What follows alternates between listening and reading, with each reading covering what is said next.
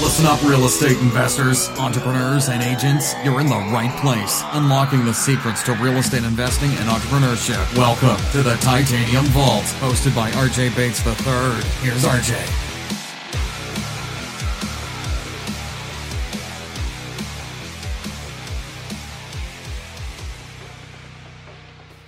Hello and welcome to the Titanium Vault. I'm your host, RJ Bates. Today I'm sitting down with Max Maxwell. Max, how are you doing today?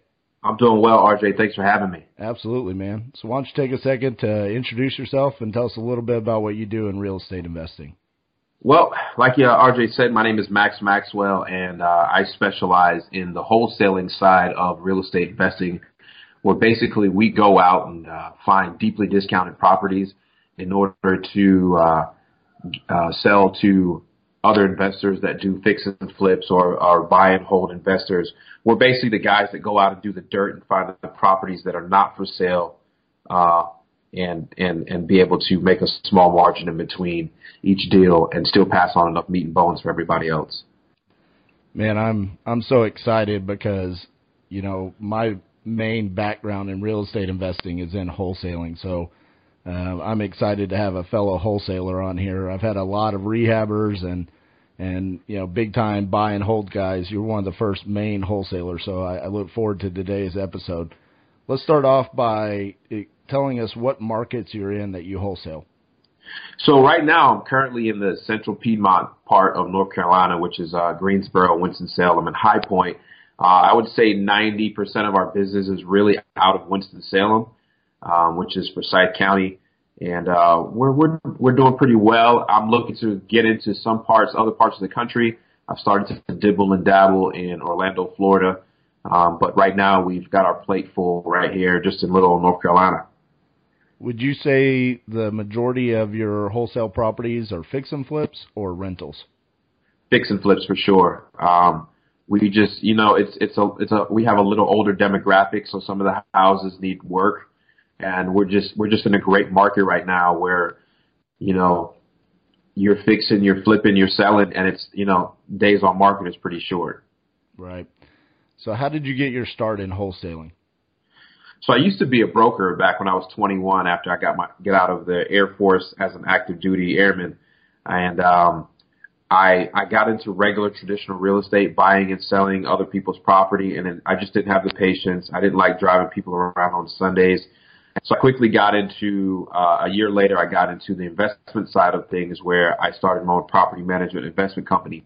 And that lasted a little while. I managed a pretty large portfolio, mainly from all one guy. But then obviously everybody has a story. The economy collapsed and real estate kind of went to bed. When I was one of those guys that left real estate, I went into the marketing world, moved out west to Los Angeles, started doing some things out there, and then, you know, as the real estate market picked back up here recently, about 2 years ago, I moved back in 2015, moved back to North Carolina to start getting back into real estate because real estate is crazy expensive in Los Angeles, and just decided to pick up another path. I didn't get my real estate license back active, so I decided to do something that didn't require it, and I got into wholesaling, and I've heard about it before as an agent, but when I really dug deep into it this time, I really found my passion and can mix the marketing world and the real estate world together in order to make some good income.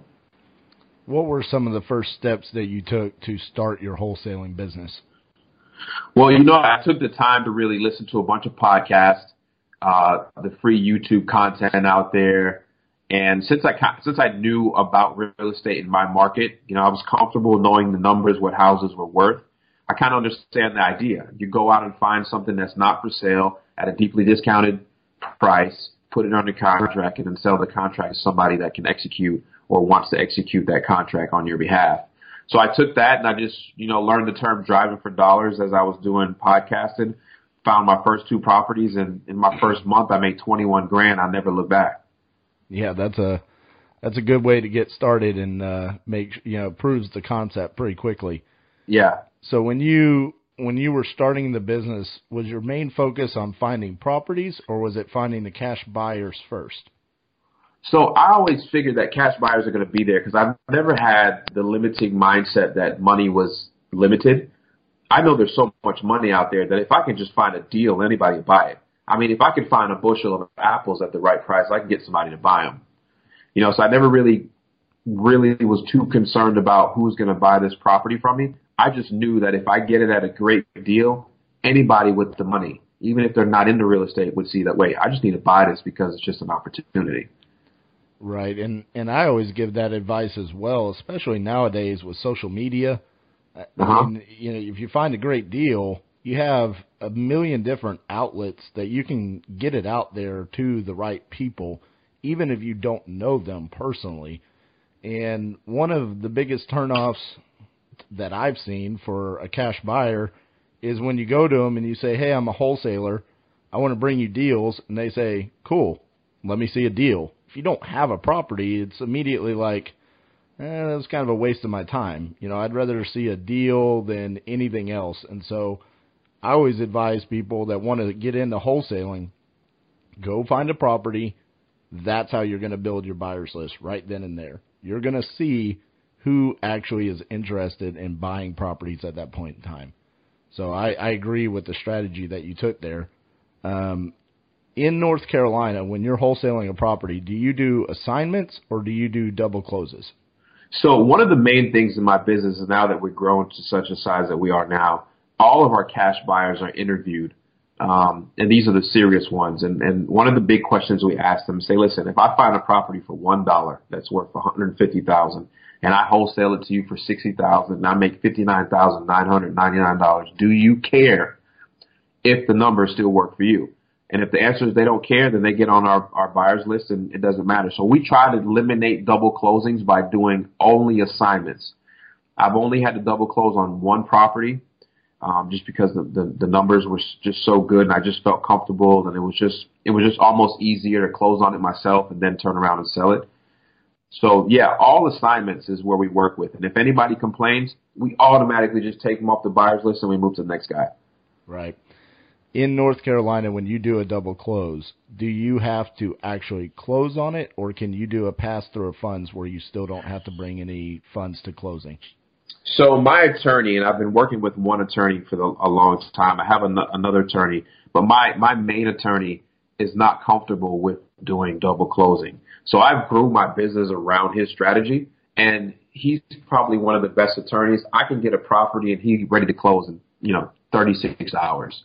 So to have him being able to move so quickly, speed kills in this business, and for me to be able to have an attorney that does it that quickly, I'll figure a way around and not doing the double closes. So I've never really used it. So if I use this attorney, I'm actually going to have to bring cash to the table. Gotcha. So for people that might be looking to get into wholesaling or just curious about real estate investing, they don't understand what we're talking about, walk them through what an assignment contract is. So it's real simple. You go out and you find anything. And since we're talking about houses, we'll keep it there. You go out and find a house that is deeply discounted. Let's just say the house is worth $100,000. Somebody really doesn't want the house. They don't live in it. It needs them out of work. What you do is you enter into a purchase agreement with that person. And let's just say you give yourself 30 days, right? I typically do 30 days or less. I usually execute within 10. I say, hey, listen, I want to buy this house cash from you at $20,000. The person's happy with that price. We enter into a contract that, let's just say, lasts 30 days. Within that 30 days, the owner of that property can't do anything with it as far as selling it, leasing it, because you have the right to purchase it. You then have what they call equitable interest in the property. So for 30 days, you essentially tie that property up. And I don't like to use the word tie because it has a negative connotation right now. We basically have a contract that nobody else can use.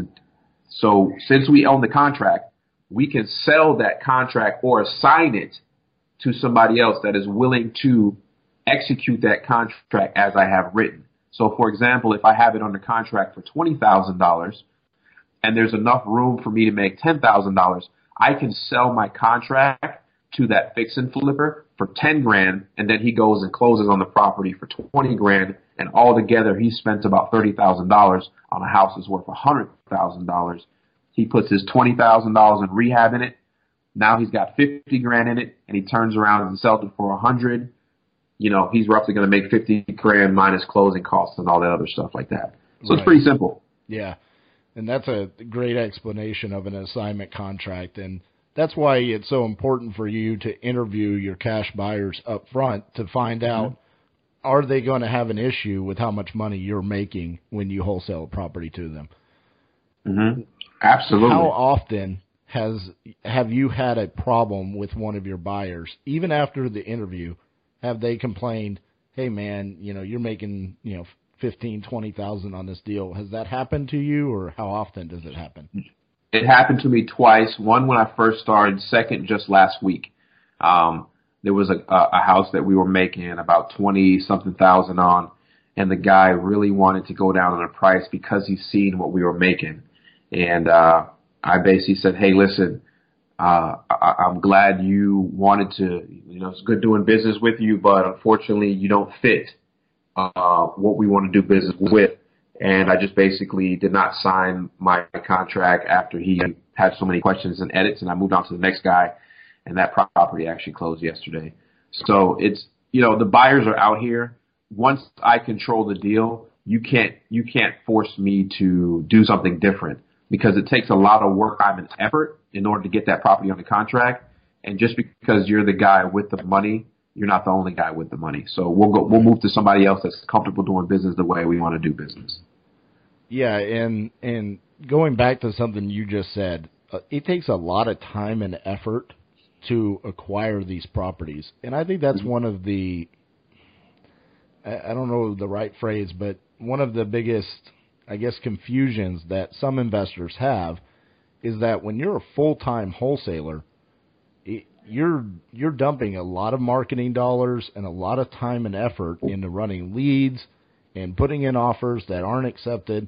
So when you do finally get a property under contract, yeah, you might be getting a $10,000, $15,000, $20,000 assignment fee, but not all of that's net profit. There's a lot of overhead and cost associated with acquiring that property.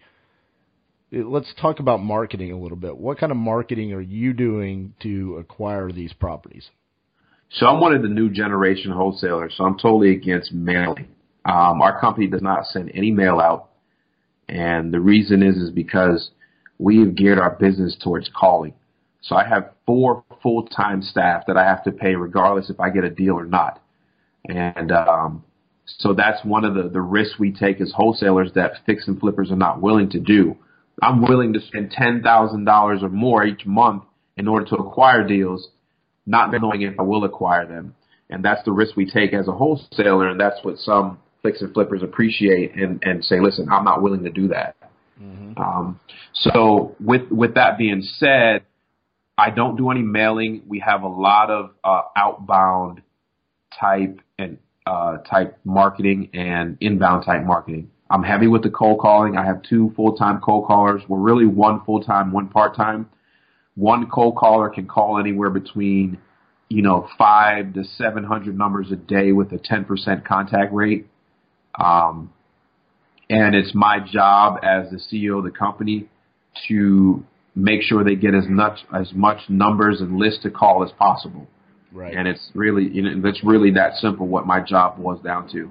We also have inbound marketing, which we do PPC, bandit signs, and, other small stuff like that as well. Right. When you generate a lead, either from pay-per-clicks or the cold calling, who's running those leads at that point in time? Do you have an acquisitions person, or are you personally running those leads? Yeah, so I'm completely hands off. I don't look at property anymore. I don't talk to the lead anymore. Like I said, I have a staff of 4 full-time. And what happens is, let's just say something comes in our PPC channel. We use Investor Carrot as our website. It's a great converting website. They go through that lead flow, and then that goes to an email to myself and the leads manager. The leads manager is to call within 5 minutes. That's our response time. If you don't call within 5 minutes, it's typically 3 minutes. They call that person. They go through questions that we have set up, which is a script.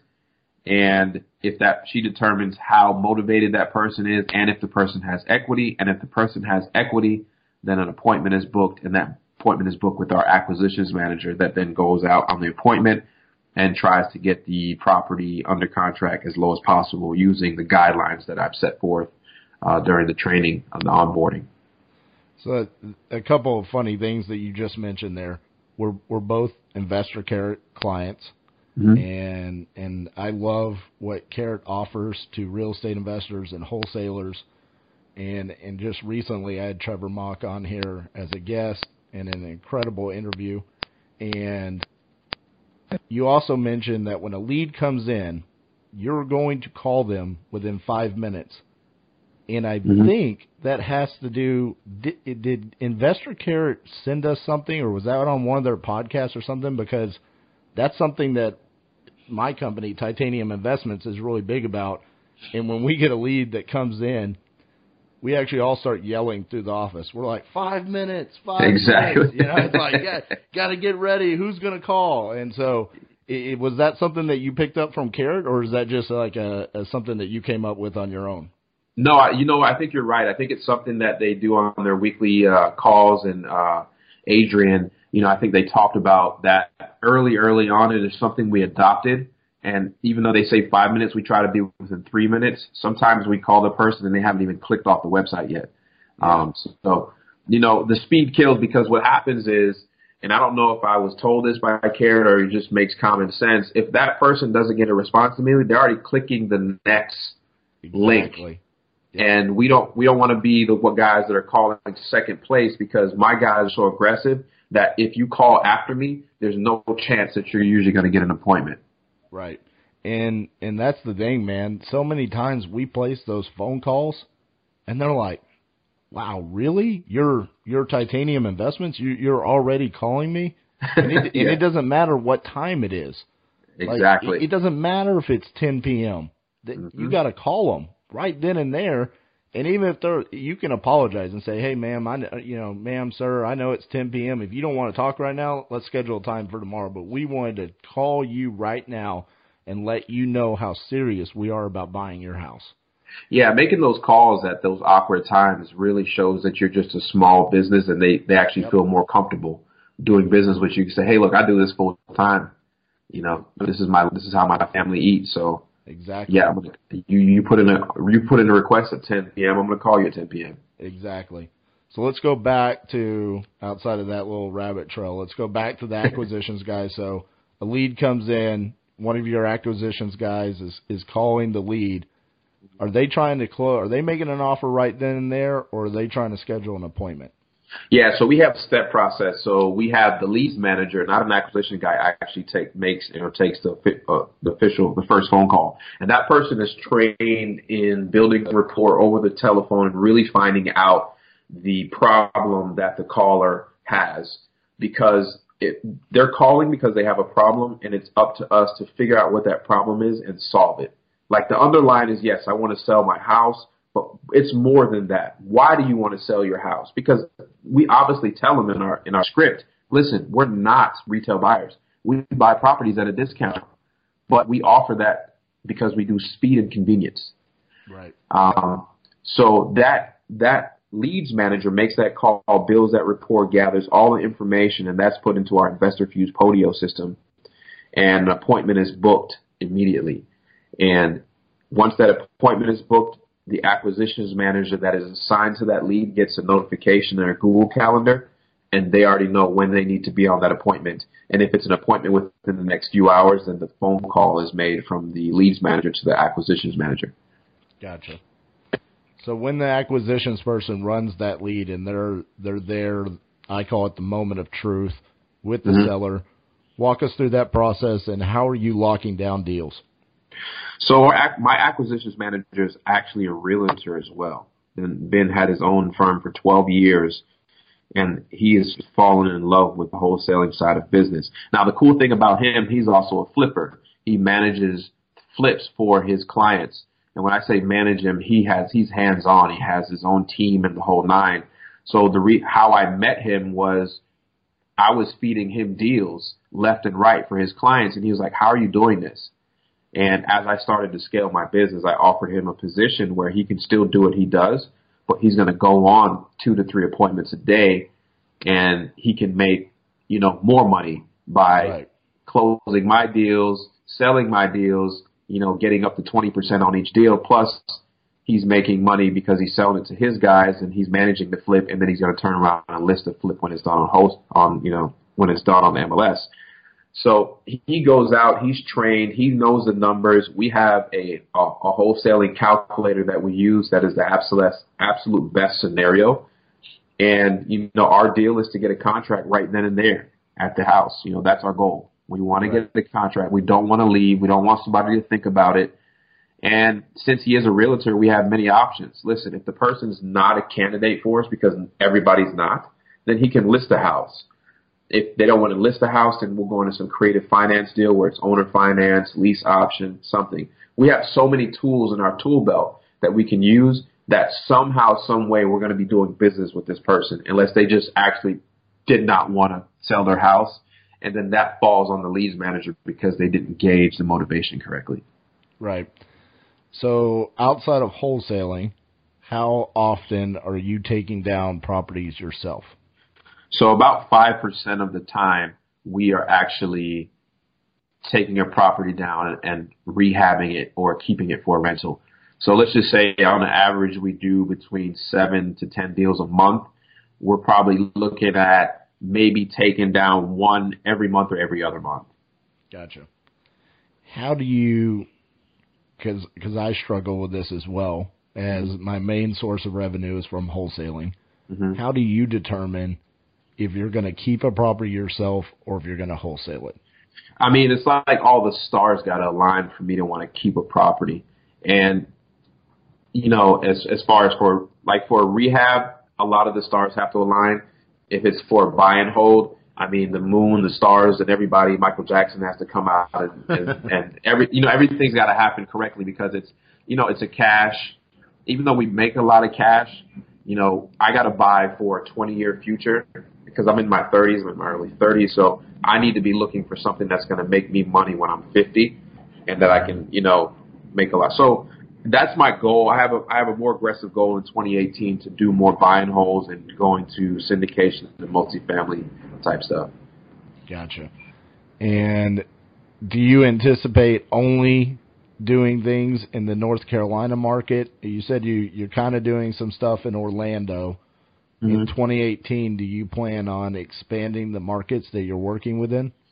I slowly will dibble and dabble in certain areas only if all the stars align with some of my criteria, because I know if I can obtain certain city information from the city, from the county, if I can obtain all of these stars, what I like to call stacking, if I can get all the things aligned and stack my list in the city, I know I can pull a couple deals a month out of there. Mm-hmm. Now, I don't want to pull myself too thin because if I do the formula that most people use, you look at all the cash transactions in North Carolina or just the area I'm in, I'm only representing about 4.5% of those. So for me to think that I need to go out of my market is ludicrous. There's enough deals, and for me to grow to be actually the number one as is home buyer in North Carolina. And that's our main goal. Going to Orlando is just that, hey, I ran across a list that was so lucrative, it would be dumb for me not to do it. Right. In the market that you're in North Carolina, are you running up against any large wholesale shops? No, so I haven't ran across people like Zillow trying to run into the area, and I've heard of some other guys talk about another company. There's a lot of hedge funds moving in, but they're contacting me to give them property, and I just have an obligation to my buyers there locally that I don't really deal with the hedge funds unless the margins just really don't work for my fix and flippers. Because if I feed them deals, my fix and flippers, it's like the local economy for our thing keeps going. If I hand it to the hedge funds, then it's just going to leave the area in a sense. Right. Well, and I will also say that you're truly blessed that you're in a market that you don't have a large wholesale shop. I'm in several markets mm-hmm. that have, wholesale companies that are, I think I saw one last night on Facebook saying that they bought like 9,700 homes this year. And they're a wholesale company. Holy crap. Yeah, I mean, so that sounds like Memphis Invest or something. I mean, if you're not running up against a company like that, I mean, if I was in a market that I truly felt like I could be the biggest company in, and there was not a whole lot of competition, yeah, I wouldn't be looking elsewhere anyways. Mm-hmm. That's part of the reason why we've gone to multiple markets, is just to escape the fact that there are companies that are dumping just astronomical amounts of marketing, and we're always competing against those larger companies. So yeah, I don't blame you for not trying to go to a different market. So let's talk about your fix and flips. I know you said it's only about 5% of your business, but when you do take those down, how are you managing those rehabs? So my acquisition manager is an ace, and he has 2 crews that work with him daily. So I'm able to pick off some of his crews when necessary. So basically, he manages the construction side of it for me. I'm kind of hands off. I mean, right now I'm in Los Angeles. I haven't been home in a month and some change, and the business, December looks to be the biggest month we've had so far. So, I'm real comfortable with my acquisitions manager, and I have another partner that works with us, and we just set up a system that makes it real comfortable for us to be aggressive and really dial down what works in our area. When you're taking down fix and flips, how are you financing them? Are you using hard money, or are you using cash or private money? So private money, hard money, we don't even touch hard money. There's so much money out here, there's no need, unless you just can't build relationships in your local market or you're not from there, there's no need to use hard money. There's enough guys like dentists and doctors that have so much cash sitting around in their bank account that if you just make the right proposal to them, and you don't even have to make a proposal. I learned something in this mastermind, and the guy said, if you know somebody's got money, don't ask them to invest. Ask them if they know somebody that wants to invest. And it's almost like an insult to ask them if they know somebody. They're going to say, hey, wait, I want to invest some money. Because if you're giving somebody an 8 to 10% return, they ain't getting that nowhere else. So there you go. That was a question on last week's episode on how do you raise private money, and that was probably that was better than the answer that I gave. So for anyone that listened to last week's podcast, that was the best answer on how you raise private money right there. Yeah, you ask them if they know somebody else or know somebody that wants to invest in real estate. And it's so secure. Their money is going to be, and they'll fund, my guys will fund 100%, but their money is secured to something that is worth so much that you got so cheap. I mean, it's almost like, I hope you mess up. And that's what hard money does. They hope you mess up. Right. So it sounds like, you have a great system set up, and you really have the business, and it's almost kind of functioning without you being in the business. Mm-hmm. Where do you want to take your business in the next 5 years? 5 years, I think if we get to a $5 million a year wholesaling company, I think we can do that between 1 and 2 states. Then I'll be happy. I would look to get my staff up to around 12 people, and really, pull down $5 million in assignment fees in every year. Is that increasing by $1 million a year? Is that kind of the stair step? So exactly. Each year. So we're on pathway to do $1 million in the next 12 months.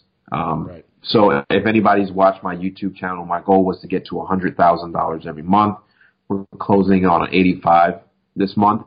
So with us growing in that direction, we're really looking to keep that increase going. And once we're able to, because our systems are great, but you can always improve your systems. Right. So once we're able to improve our systems and spend more money in marketing and be more aggressive, then I think that each year we should be able to go up by $1 million, it should be easy. And let me touch base on that real quick. You talk about your systems being great. And a lot of times people get confused by what that means. You and I use a lot of the exact same systems. Mm-hmm. Investor Carrot, Investor Fuse, Podio. I'm sure you use CallRail and Love it. things along those lines. We all use those systems. That's not necessarily the systems that he's talking about, though. Oh no, those are just tools. Yeah, it's implementing systems with your people and holding them accountable to what their responsibilities are. That's what separates the successful people from the people who try this business and fail. And I'm sure you would second that, in that it's Investor Carrot is a great tool, but if you don't use it correctly, it's nothing.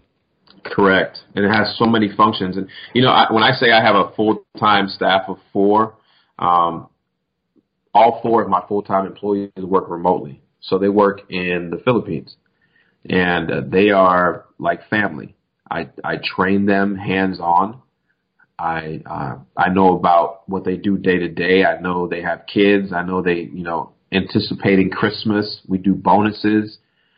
It's like they're in my office. So I don't even use the word virtual assistant that much, because it's more than that to me. They're family. If they went on strike, my business would be over with, Exactly. So I treat them accordingly. Mm-hmm. All right. So, after you explaining building this business and essentially in 2 years, and you're up to $1 million, what is your why? What is your driving force behind creating this business? Well, I've always had a passion in real estate. My uncle taught me some real estate stuff when I was very young. Most people know that both of my parents are Jamaican immigrants that came to America.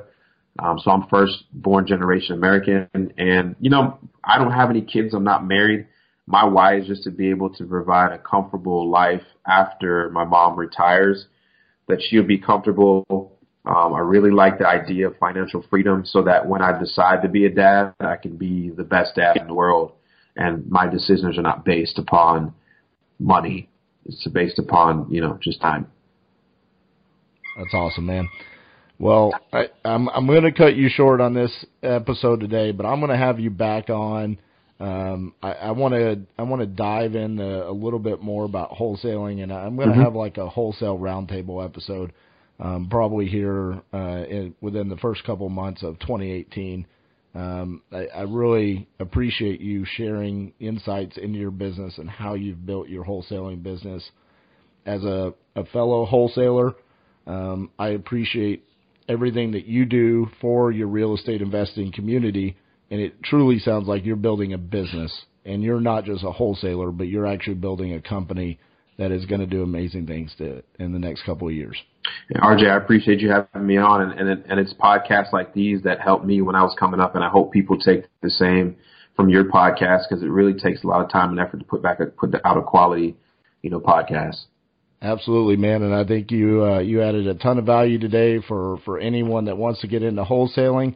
What's the best way that they can reach out to you and contact you if they have any questions for you? Well, I'm real active on Instagram and YouTube. You can find me on Instagram at The Real Maxwell, and if you just search Max Maxwell on YouTube, you'll see me pop up. And you can download my free ebook on some of my 10 steps that I use, and it's therealmaxwell.com/ebook. It's a free ebook. Just give me your email and you'll have it delivered to you.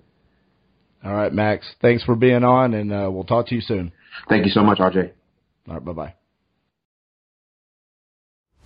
Thanks so much for listening to the Titanium Vault with your host, RJ Bates III. For more info and to stay up to date, visit www.podcast.thetitaniumvault.com and on facebook.com/The Titanium Vault. If you enjoyed the episode, please rate and review, and we'll catch you next time on the Titanium Vault.